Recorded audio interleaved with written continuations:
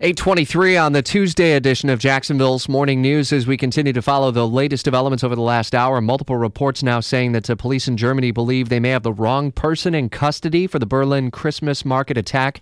At least 12 people dead. Fox's Alistair Wanklyn continues our team coverage. German Chancellor Angela Merkel summoning her top security officials to talk about the government's response. And I guess the big takeaway right now is if they may have the wrong person in custody, I'd imagine a pretty dramatic search is taking place.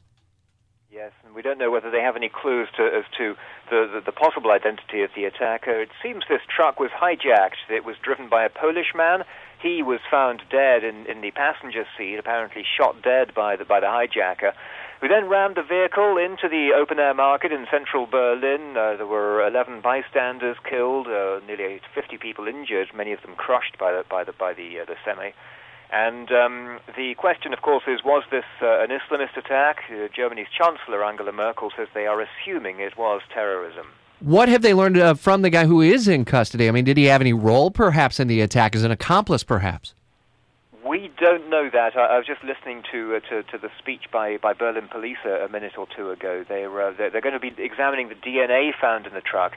For example, residues on the steering wheel from the attacker's hands. But unless you know roughly where this individual is, that's not going to lead them to it. There is, of course, a lot of concern about this. It's perhaps Germany's first mass casualty attack attributed to Islamists.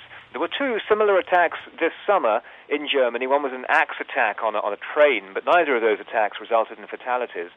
This attack in Berlin, of course, has a very familiar ring to it. It's very similar to an attack in southern France on a French National Day this summer, when a truck drove along a seafront and mowed people down.